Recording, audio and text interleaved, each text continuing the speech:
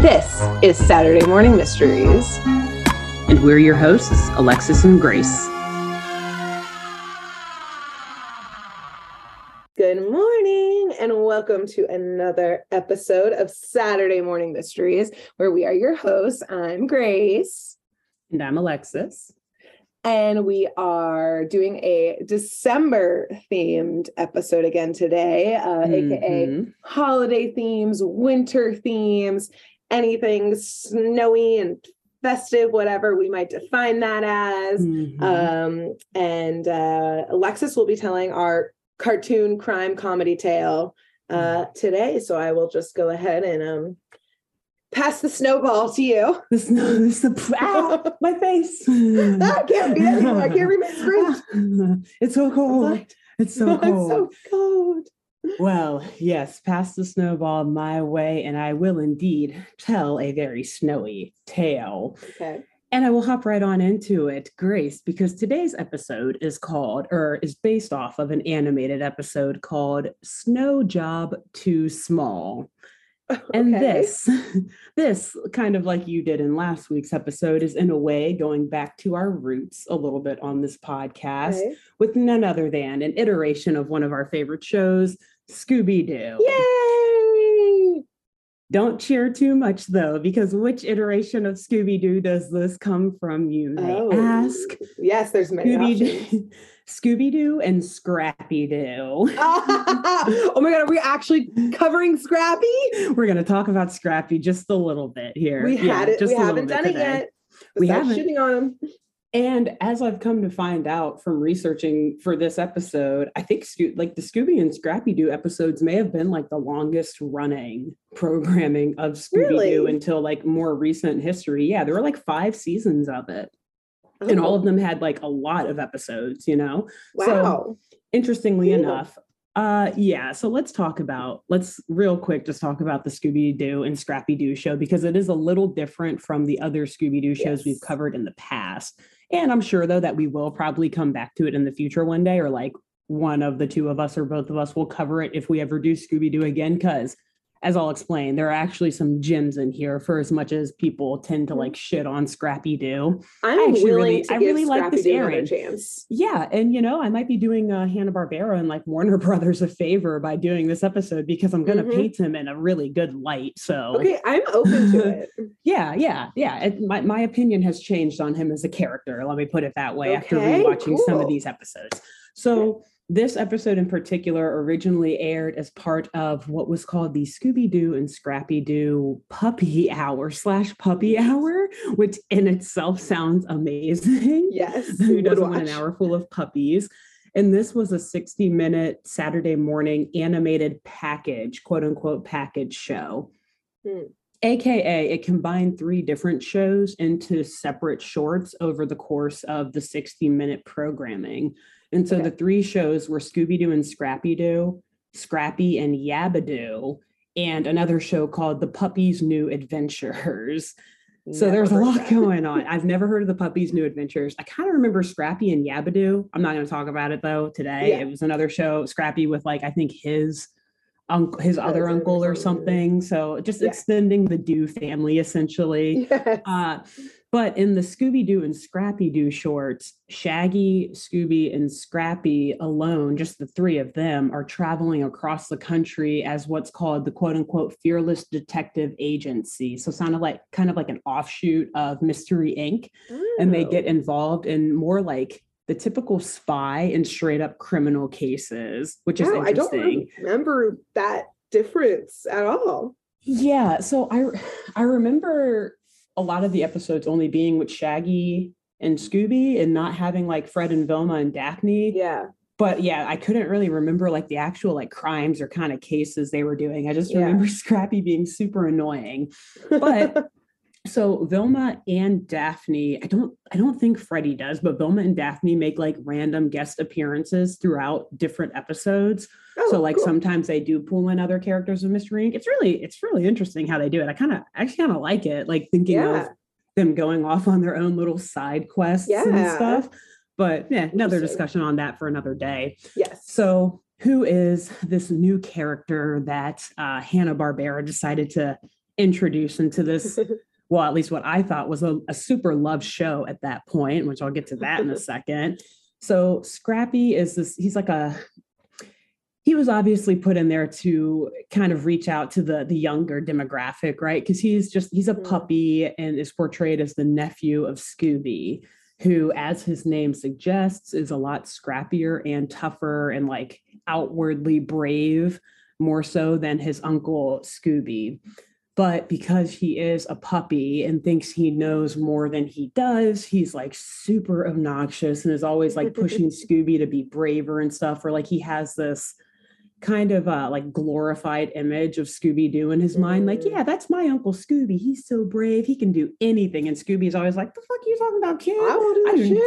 I do not want to be here. So it's pretty funny, actually, because Scrappy is like always kind of, in one way, it seems like he's learning like, oh, wow, Scooby may not be the hero that I always thought he was. But then on the other end, he's learning like, oh, wait, no, these mysteries are like actually a lot more dangerous than Scooby made them seem to be. So maybe I should like calm down and tone down and try to follow them a little bit more than like being the one to instigate stuff. Because when he's first introduced into the show, I'll admit, like in the first couple seasons, he's really, really annoying. But then like as the show carries on, and like particularly in this episode I'm going to talk about today, which is like the fourth season of the series, he like matures a little bit more and is less like, all right, we just got to do whatever we can to be brave. Because randomly one episode I watched from earlier on in the series, Shaggy like takes Scrappy to the side and he's like, dude, this isn't about being brave, this is about staying alive. And I think and I think that when Shaggy said that to him in that episode, you see like a character trajectory shift where Scrappy's no longer like super obnoxious and he's like actually very he's pretty astute and is like better at finding clues and like kind of calms down. So in this episode in particular, I'll admit he's pretty cool, he's pretty calm, he's pretty helpful. Okay. But one last thing I'll add about Scrappy, which is very funny for all the shit that he gets from like fans and stuff nowadays, is that they actually added him to the Scooby-Doo series, or like the overall Scooby-Doo world, to literally save the show's ratings. Really? So yeah, I didn't realize this, but apparently, so he was first this episode came out in 1982, but I think he was first introduced in like 79 or something like that. So yeah, so I think this was like after Scooby-Doo Where Are You and the Scooby-Doo show, like a few iterations had come out, and then they were like, oh shit, like the ratings were really, really doing poorly, and it was apparently on the brink of cancellation, which I know exactly. Wait, so Scrappy was the hero and saved the Scrappy show? Saved it. Yeah, apparently critics actually really liked him, and the reviews for Scooby-Doo and Scrappy-Doo were pretty good, I guess. So they were able to keep it going. But they also did the thing like the package programming, you know, so they had to add in other filler shows to kind of like help it out. But I mean, oddly enough, we maybe have Scrappy to thank, this annoying ass character to thank for actually saving the show that we know and love so much today. So interesting. So to that end, let's talk about the Fearless Detective Agency and the wintry, snowy mission that they find themselves on today. Their special assignment that they have been given, and I imagine like some dossier, like Fred probably shipped them a dossier, like, here, take this one this weekend. They have been hired to safely transport an asset through a snowy mountain ski resort, kind of, AKA. They're driving a little kid named Wilbur to his Uncle Cosgrove's massive chalet on top of a narrow mountain near this like ski resort town. Okay. He's the asset. He is the asset. MK Ultra. Exactly. Something intense, like, oh god, what experimenting are they about to do on this kid? He like has special powers or something. No, so why is this kid an asset, and why does it require like teenage private investigators to handle the case? Because apparently Wilbur has to arrive at this snowy mountain chalet by midnight, or else his cousin Sherwood and his aunt Gracie are going to inherit the fortune left behind by Wilbur's Uncle Cosgrove. Oh. I should have said this at the beginning of the episode, but we will spend as much time wildly speculating as we will actually talking about what is going on. We're going to save the wild speculation for the end. Yes, I have questions already. Yes. I'll build my mental case. Yes. Sorry, because oldish is Wilbur? Do you assume? They don't give him a specific age, but I'm going to say like 10 to 12. He's a really little kid. Yeah, like a super young kid. And he's got like, the freckles and like kind of like chubby, cute kid's cheeks and just like shaggy hair pointing out there. It's winter, so they're all bundled up, but you can like see his little brown hair coming out from his like parka hood or whatever the fuck. So very annoying little kid looking 12-year-old. Okay, cool. So, which makes it even more interesting. Like, you're inheriting this massive chalet. Yeah, like this annoying ass kid. Yes. Okay. So let's dive right in to the mission. The episode begins with the gang, so Shaggy, Scooby, and Scrappy Doo, speeding down this snowy hillside, honestly on a pretty badass snowmobile. And Shaggy's driving with Scooby and Scrappy both in the front seat with him. And then you see Wilbur has like the whole back seat of the snowmobile to himself. Okay. And from the jump, this Wilbur kid, he's already showing he's just this entitled, spoiled, annoying as fuck little brat. I was assuming if he's like about to inherit a chalet. Exactly. Yes, exactly. A brat. And he'll remind us multiple times how he's going to get the chalet as an inheritance. Okay. So he's already like in the back seat as soon as the episode starts, complaining, telling Shaggy that he needs to go faster, saying that the snowmobile is just like a piece of junk, which like spoiled rich kid probs, like any snowmobile that I would ever be on, I'd be like, oh, this is awesome, because I do not own a snowmobile. So I would not be like, yes, I'd be impressed how junky this snowmobile is. It won't even go more than 70 miles per hour, which seems like excessive. But anyway, so Scrappy assures Wilbur that the fearless detectives will indeed get them where he needs to go on time and safely, because it's really funny. Like, Wilbur's sitting in the back seat going on about how shitty the snowmobile is. But at one point, he actually like whips out a picture from his little parka, like, good, you better get me there quickly, because if I don't, and whips out this picture, my Aunt Alice and Uncle Sherwood are going to take my inheritance from me. He keeps a picture of them in his pocket, which is very funny. But since he pulls a picture of them out, I will describe them. Yes. Aunt Alice is older. She has gray hair. She's wearing like pearl earrings, I think, and just looks pretty classy, but also has that kind of like RBF, on her face in the picture. And Sherwood looks kind of like, he's like middle-aged, older, and he's honestly kind of like creepy looking, like has like thinning black hair, comb over, and like a thin black mustache, and is kind of like taller and broad shouldered and just like hovering behind Alice in this picture. Oh, that. Anyway, so that's Wilbur's family who he's competing with for this inheritance, apparently. Okay. And so they continue to make their way over the snow-covered hills on their route to Uncle Cosgrove's chalet. And little Wilbur decides that this would be a good time to tell the group about the scary rumor of the ferocious, abominable snowman who haunts the woods and the resort that they are currently driving through. And as he's describing this big, tall, Yeti-looking creature that has long hair covering its entire face, he tries to scare Shaggy and Scooby and Scrappy by saying, look, the monster, it's right behind us, drive faster. Shaggy and Scooby, the fraidy cats they are naturally like, kind of shook by this at first, like, oh shit, okay, we're being followed. But then they all turn around and quickly realize that Wilbur is just being a little shit. And that's Scrappy tells him, not going to speed them up. No, it's not. I mean, we're flooring it, dude. Right. Trust, like, they want to get Wilbur there as quickly as possible, because they've been whispering to each other the whole time, like, this kid is so fucking annoying. I cannot wait to drop him off and finish this assignment. How the hell did we get stuck with this? Screw you, Fred, for making us take this assignment. And like, don't distract them, Wilbur, with like your little tales. That's going to make them like veer off course. Crash. You're not going to get there in time. No, let them do. You won't get there at all. Yeah, exactly.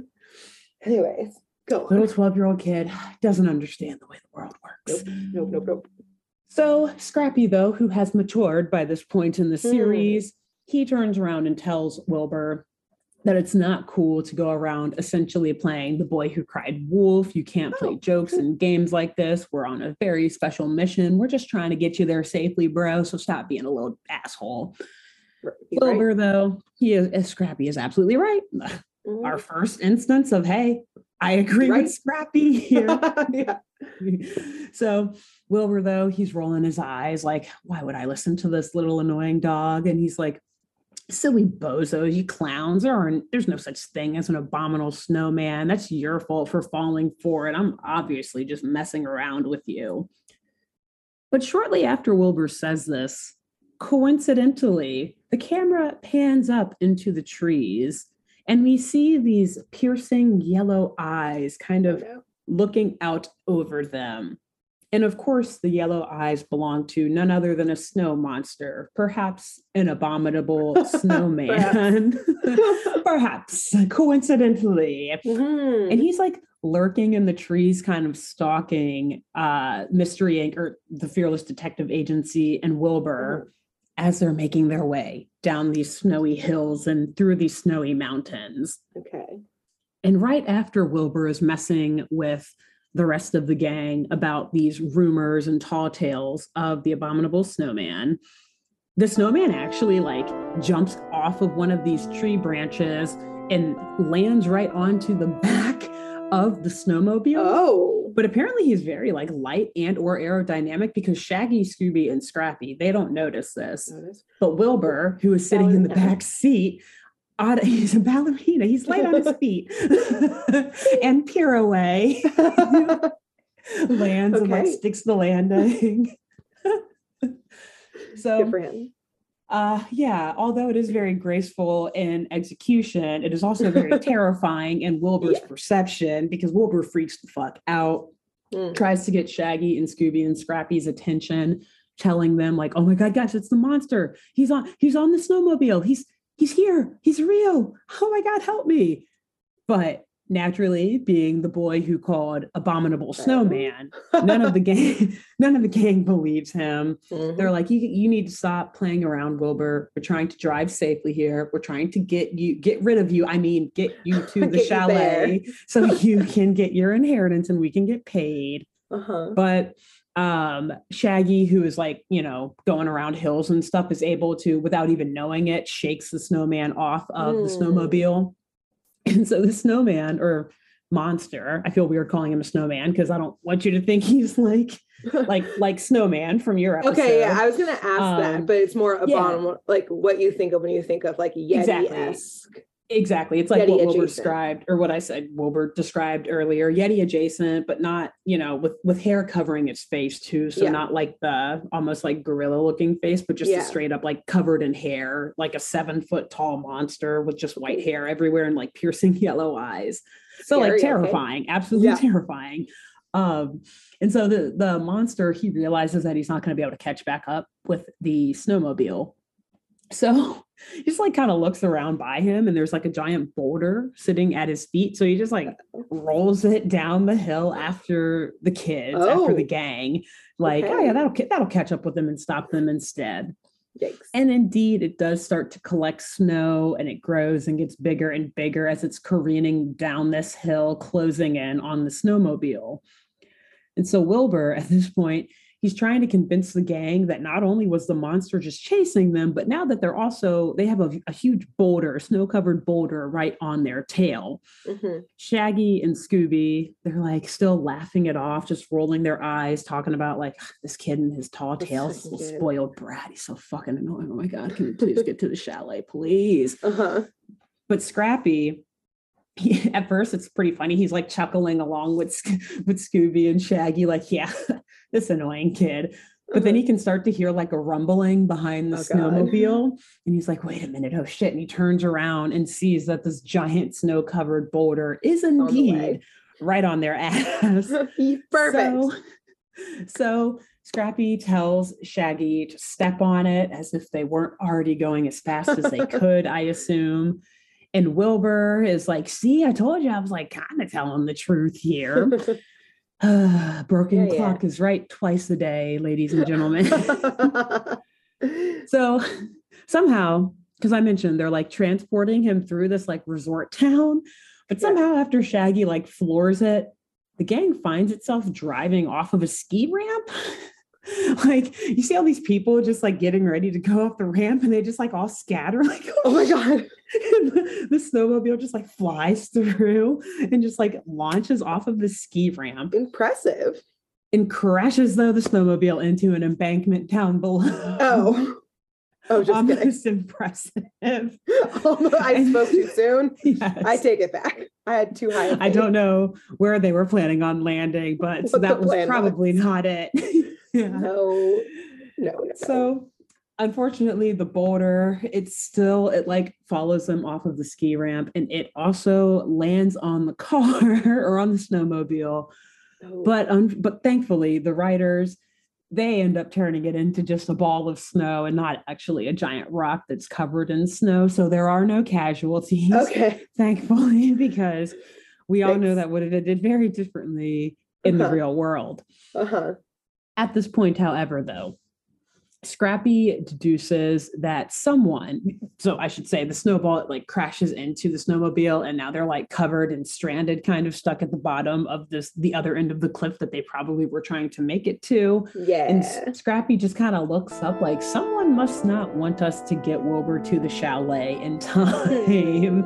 Wonder why. Okay. Interesting. And this thought is cut off by the sound of roaring from up above on top of the cliff that they tried to make it to. And they look up again and they see the abominable snowman is up there just like waving his arms and trying to scare them, being a monster, doing monster things, which like, hey, good for him. Should we judge? This is what monsters do. Yeah, Scooby and Scrappy and them are actually in the monster's way, it would appear. This is his land. Okay. Yeah, don't have some real estate up here. Also, what is the crowd doing?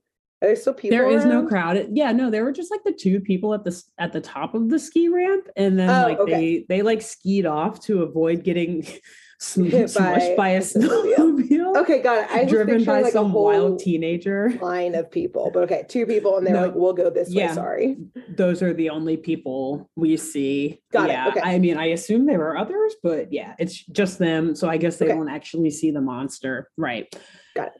And so at this point, though, while the monster is standing on top of the edge of the cliff, like looking down, roaring at the gang. He picks up another giant boulder. Apparently, this resort is full of them. That's not good for skiing. And no, it's not, which is very concerning why there are so many of them here. Yeah. And he just legit hurls his boulder straight down directly onto the gang below. He's trying to really. He's like really like he doesn't. Murder them. Not only does he doesn't just want Wilbur to not make it to the chalet. He just doesn't want Wilbur to make it at all. Yeah, it seems like he's trying to really tie up this loose end. Yeah, exactly. So thankfully, though, the snow monster has kind of bad aim, or maybe it's good aim. We'll see, because he throws the boulder down and it doesn't hit the gang. Instead, it hits the snowmobile to a point where it like causes everyone to like catapult up. Okay. Cartoon fashion up onto the top of the cliff. At which point, the monster scoops up Wilbur before Shaggy and Scooby and Scrappy can stop him and takes off running. Actually, he hops on skis and then takes off skiing with Wilbur in arm. Okay. So, at this point, once Scrappy and Shaggy and Scooby are able to like get back on their feet and realize what the fuck just happened, Scrappy directs their attention to the ground and says that that's no snow creature, because inside of the like paw prints marks, whatever, of the snow creature, we also see the outline of sneakers, of course. Oh, naturally. Okay. So Scrappy deduces that this is none other than, you guessed it, a man or a woman, some person in a costume. Okay, great. the gang is now like, okay, well, we have to figure out who the fuck is in this costume trying to fucking kidnap, or who did just kidnap Wilbur this child. Yeah. And is about to keep us from getting paid. Damn it. If we don't get him to the chalet, we don't get money. And what's it worth? Because this kid's annoying as hell. We need our pay. We have earned this.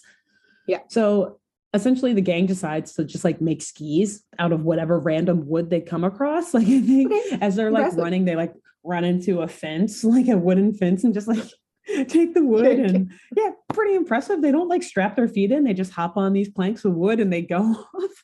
Watch out for boulders, y'all. Okay. Super impressive.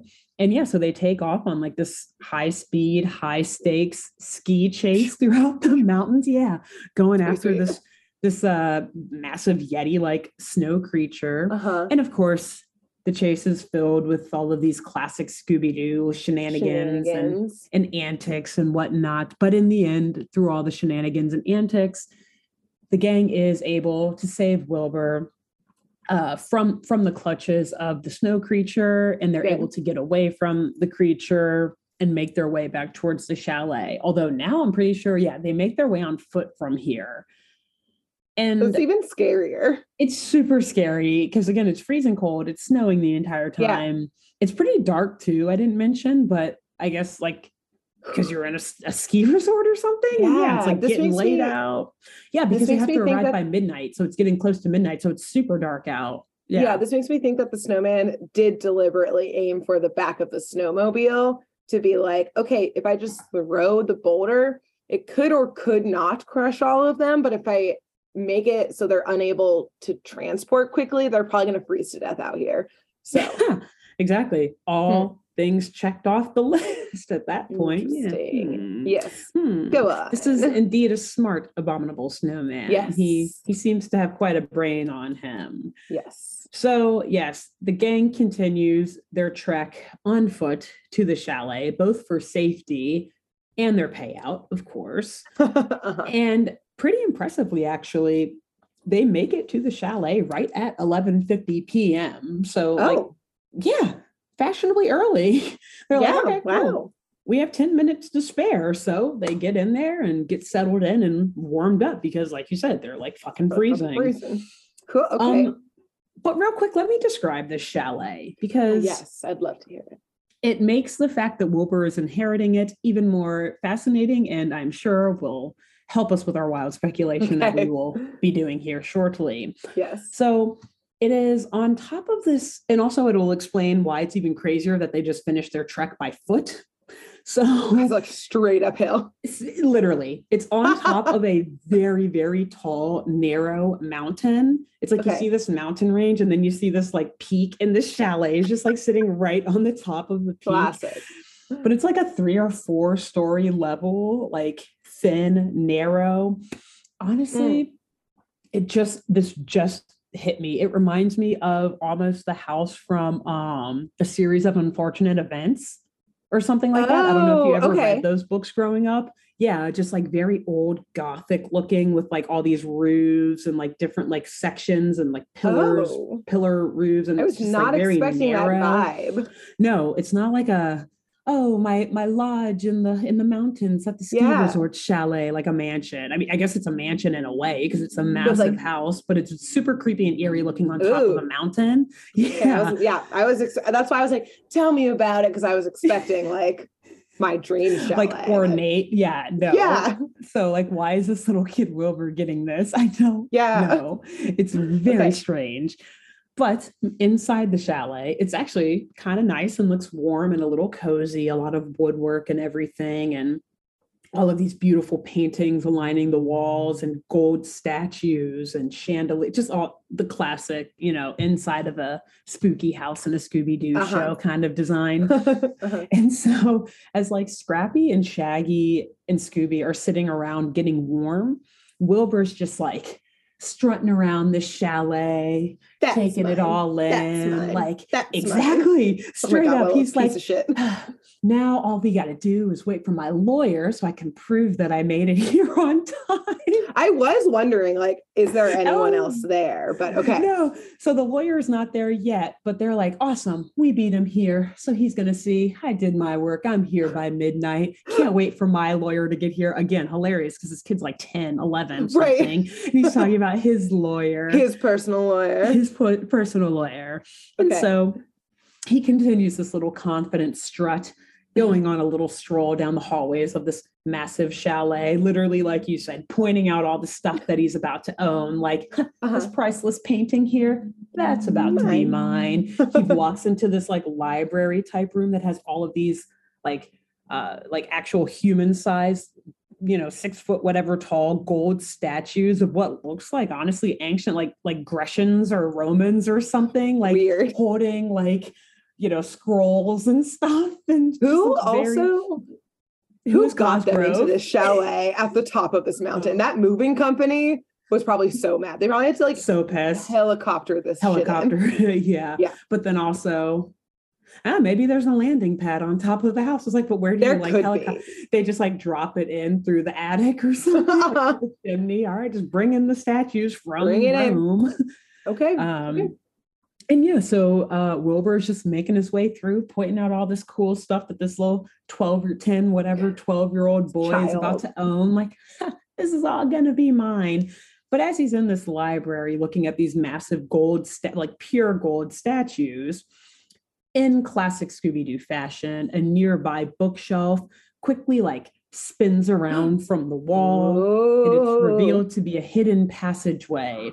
Ooh, and on the other side, of course, is the Abominable Snowman. We love Les. Got it. Okay. love Les. You had me in the first half, but I don't like snow monsters. I dropped off in the second half. Yes, I booked it the fuck out of there in the second half. And so the snow creature, he roars and he grabs Wilbur, pulling him back in through the bookshelf, and it like swivels back around, and we just hear Wilbur screaming for help from behind the walls. And Scrappy, down the hallway, also hears the screaming and alerts the gang that they have to go save him because he sounds like he's in trouble. Naturally, that is what the screams typically indicate. Yes, indeed. So Scrappy, he runs up into the library and he's like, okay, well, they have to be behind this bookshelf. If I know I've watched episodes of your show in the past, Uncle Scooby. I've studied the case files. I know how this works. So he just like starts pulling around on books, trying to find the lever or, the little secret door handle that'll open the passageway. And when he finds it, hilariously, like the bookshelf swivels around, but the Abominable Snowman is still just standing there holding Wilbur. So apparently they just stood there. They didn't actually like run off through the passageway to like hide from Mystery Inc. Okay, so not as smart as we thought. He's literally just like frozen, like, damn it, I didn't think you guys would find the passageway. I thought you guys would just leave. But you guys were already gone. Yeah. So I mean, classic mix-up. Shaggy and Scooby are able to like trick the snowman into handing Wilbur over to them. Nice. And like then they book it the fuck out of there, as Wilbur should have done before when he first saw the snowman or snow creature. And so then the classic like Scooby-Doo type chase ensues around Cosgrove's chalet. They're playing tricks and stuff on this monster, and they decide to lure him into one of the many guest bedrooms in this mansion on a mountaintop. And essentially what they do is they lure the monster into a bed and they trap him into this bed, and it's a Murphy bed, so the kind that like comes down, goes up into the wall. Okay. And so they're able to like slam the bed into the wall, trapping him with the monster on it after they've tricked him into, tricked his way onto the bed. And they're like, cool, we got him trapped, so now we can figure out who the hell this is. Yes. And they drop the bed back down, and hilariously the monster almost like passes out because he got hit smacked in the face. He got smacked in the face with a mattress. The back of his head probably like hit the fucking wall, and then he got suffocated. That's why I was wondering if he was still on it, because I was like, yeah, that's how they trapped him. Like he was laying in the bed, and they like tied the sheets down or whatever, and then like pushed the bed back up into the wall, like slamming him in. Damn. And so he just essentially like low-key faints as they put the bed back down onto the ground, and his mask falls off, but he like faints, face first. So we can't see exactly who it is yet. And so, Grace, would you like lift up the head? Passed out person. Like this massive person, and then they just like drop it, and he just like slams back. It's like, oh yeah, that's who we thought it would be. We thought, drop. Got him. Cool. So, Grace, I mean, they don't really go into it, but would you like to guess who is wearing this abominable snowman costume? I'm gonna guess it's the creepy uncle from the back of the photo. Mm-hmm. Creepy cousin. Yes. Cousin. Sherwood. Cousin. It is? Sherwood. It is indeed. So, yeah, as soon as he kind of gets up on his own. Because you said he was tall, so. Pretty much. Yeah, that's really it. I mean, and I'll do a little extra explaining in a second here. Okay. But yeah, as soon as he lifts his head up, Wilbur's like, hey, it's my cousin Sherwood. And Sherwood just looks at Wilbur like, I deserve the fortune more than you pint-sized brat. And Wilbur just like, whatever, like shrugs it off. You peasant, get out of my face. And as soon as Sherwood finishes insulting Wilbur, essentially, you hear all of the clocks in the chalet start dinging and everything, signaling that Wilbur has safely made it to midnight. He is at the chalet, alive and well in one piece. Wow. And literally, immediately after, we see Wilbur's lawyer, who is unnamed, this kind of stocky, middle-aged guy with this tan suit or brown suit on. He just rushes into the chalet, congratulate. Yeah, he's like, all right, you inherited a great fortune. Good job, buddy. You made it till midnight. Here you go. And I'm going to get paid too. Exactly. Everyone's getting That's paid why today. He's so excited and why he was there right at the crack of midnight, because he's like, I will not miss on this paycheck. So yeah, he hands Wilbur this very important looking piece of paper, probably either the deed to the house or whatever. I don't know. And yeah, Wilbur just takes it and smugly responds no big deal, all in a day's work, as if he did it all by himself and got there. Exactly. You got kidnapped asshole. Twice. Yeah, kidnapped twice. You were just a little shit the entire car ride over. You almost got them into an accident by scaring them on the road or on the hill, the snowy hill while they're driving. Whatever. Scooby, Scrappy, and Shaggy are literally saying these exact things in the corner as Wilbur's talking to his lawyer. They're over there scoffing, what a brat. I cannot get this kid. Can you believe this? You believe this? And Shaggy, though, he's like, you know what? Whatever, guys, get over it, because end of the day, we win, we get paid, and we're done working with this little kid. We can get the fuck out of there. But Wilbur, like the annoying little brat he is, pops up right behind them, interrupting their conversation, saying that literally they are all like, oh shit, oh god, oh, did you hear any of what we were just saying? Honestly, they don't even care if Wilbur knows that he hates them. I think it's pretty clear at this point. But Wilbur is like, we're going to have so much fun on the drive back, guys. I can't wait. What? And literally that's all they do. The three from Mystery Inc. Look at each other all pissed and then just look at the camera, and then the episode ends. No one read the full contract. They're like, we thought that he was inheriting the house, and then we just leave him there. It's all right, part of the 12-year-old, you 12-year-old kid. We're dropping you off at your new home now. Your parents are coming later, right? Gave the deed and then fucking left so he didn't have to give him a ride home. Oh yeah, no, exactly. It's he knew. Bye guys. So you guys got this, right? Cool. That's why we hired the private investigator agency. Deuces. Fuck this kid. I'm out. I got my paycheck. Yeah, got out of there so quickly, rightfully so. Yes, and that is the end of the episode. Okay. I have theories already, but I'd like to hear yours. Okay, cool. And before we jump into wild speculation, I just also want to add in the reason why this was so short is because, I briefly mentioned it before, but the way that this show was broken down is it was like multiple episodes of different shows all in short form into the 60-minute period. So this whole episode is literally only 10 minutes long, not even 10 minutes long. Yeah, including the title credits and the end credits. It's like 9 minutes. Wow, good job though. Thank you. Me too. I was like, this is perfect.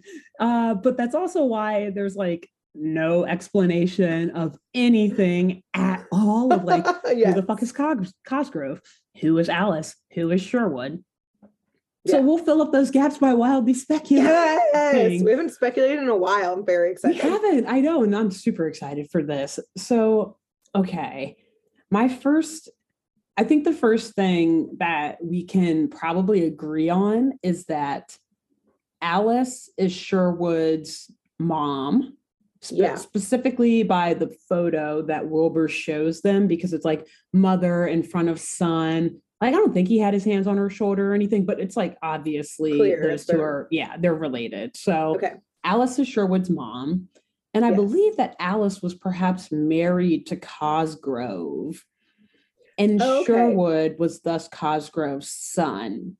Or at least I want to believe that, because it would make it so much spicier. Yeah, the nephew is getting instead of the actual son. Exactly. Okay. And so if we start with this like overarching belief, then I have come up with 3 different possible options of what the fuck could be going on. Tell me. Option number 1. Wilbur was actually a secret love child with Alice's sister, between Cosgrove and Alice's sister. Oh. However, it wasn't found out this until maybe like close to Cosgrove dying or like on his deathbed.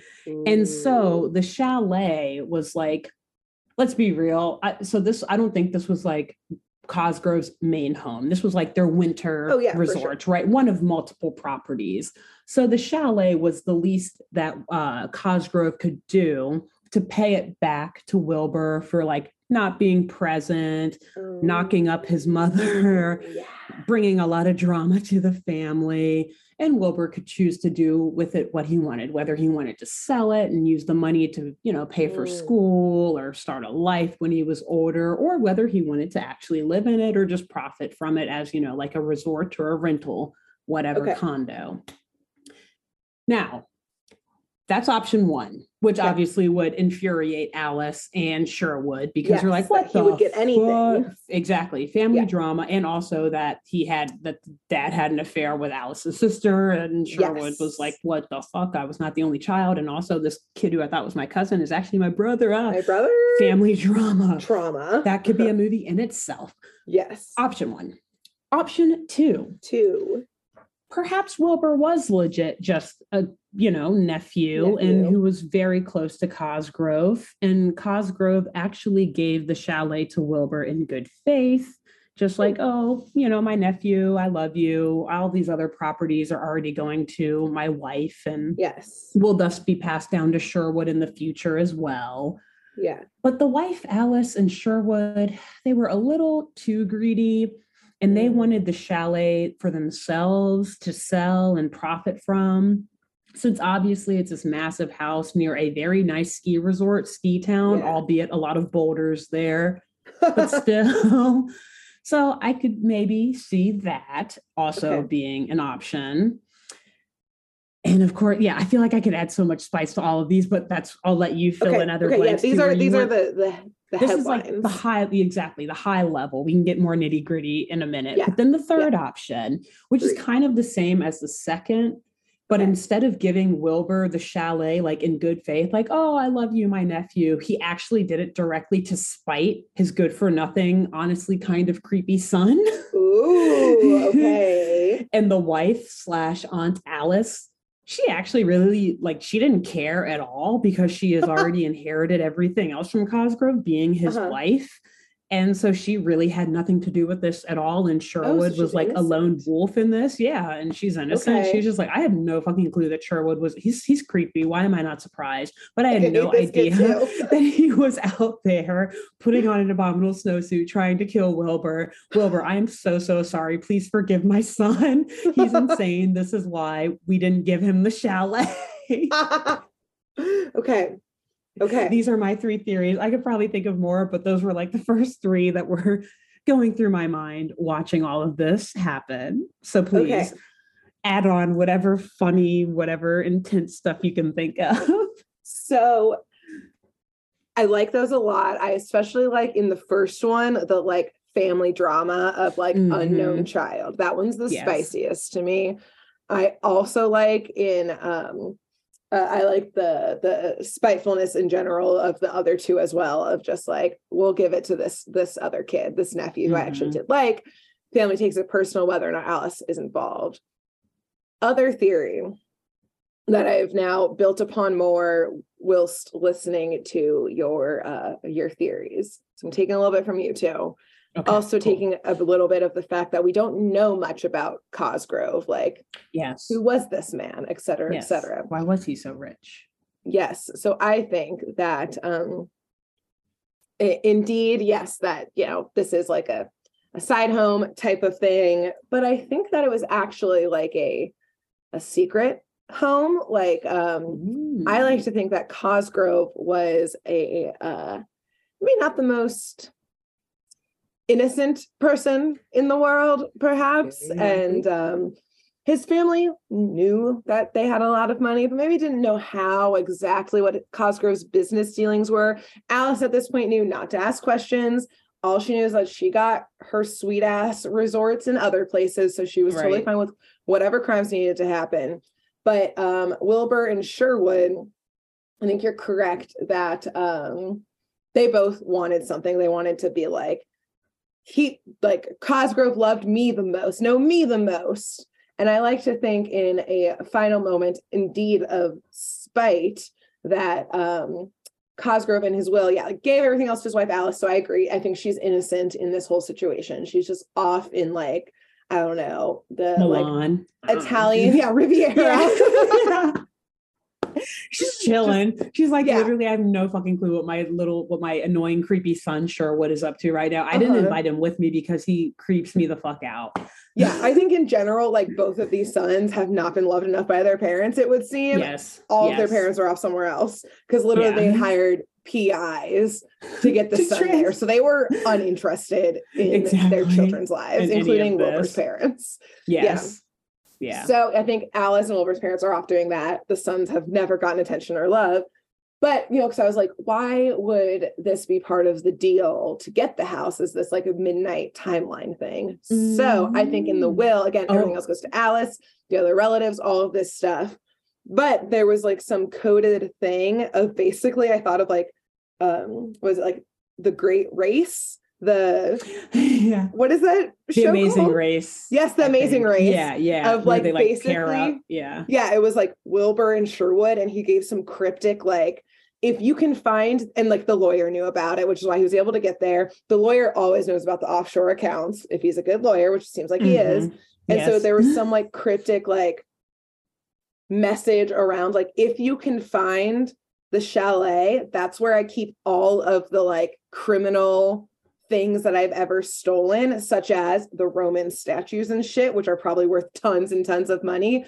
So like, if you can get there in time, it's yours. Otherwise, it's going to be Sherwood's. And so it was like truly a race to figure out where this thing was and all of that kind of stuff. And then somehow they tried to make sure the other one couldn't get it, et cetera, et cetera. And it was all like a long plot by Cosgrove to make them fight about it. And again, the surviving parents are all just, in like on a lovely yacht abroad. Somewhere. Yeah, exactly. Not giving a fuck about their kids. Drinking Cosmos, or martinis, like not caring at all. I love that. Yeah. Okay, that's great. I love that. So you're your explanation of the will is much better than mine.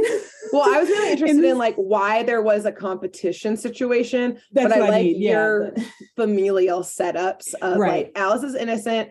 It's a spite thing, perhaps, because maybe Cosgrove was like, Sherwood is never going to be a good adventurer like I am, aka thief of whatever, like criminal like I am, but Wilbur might be, but this is the chance to prove it. And then they get to run whatever mafia I run. Or something.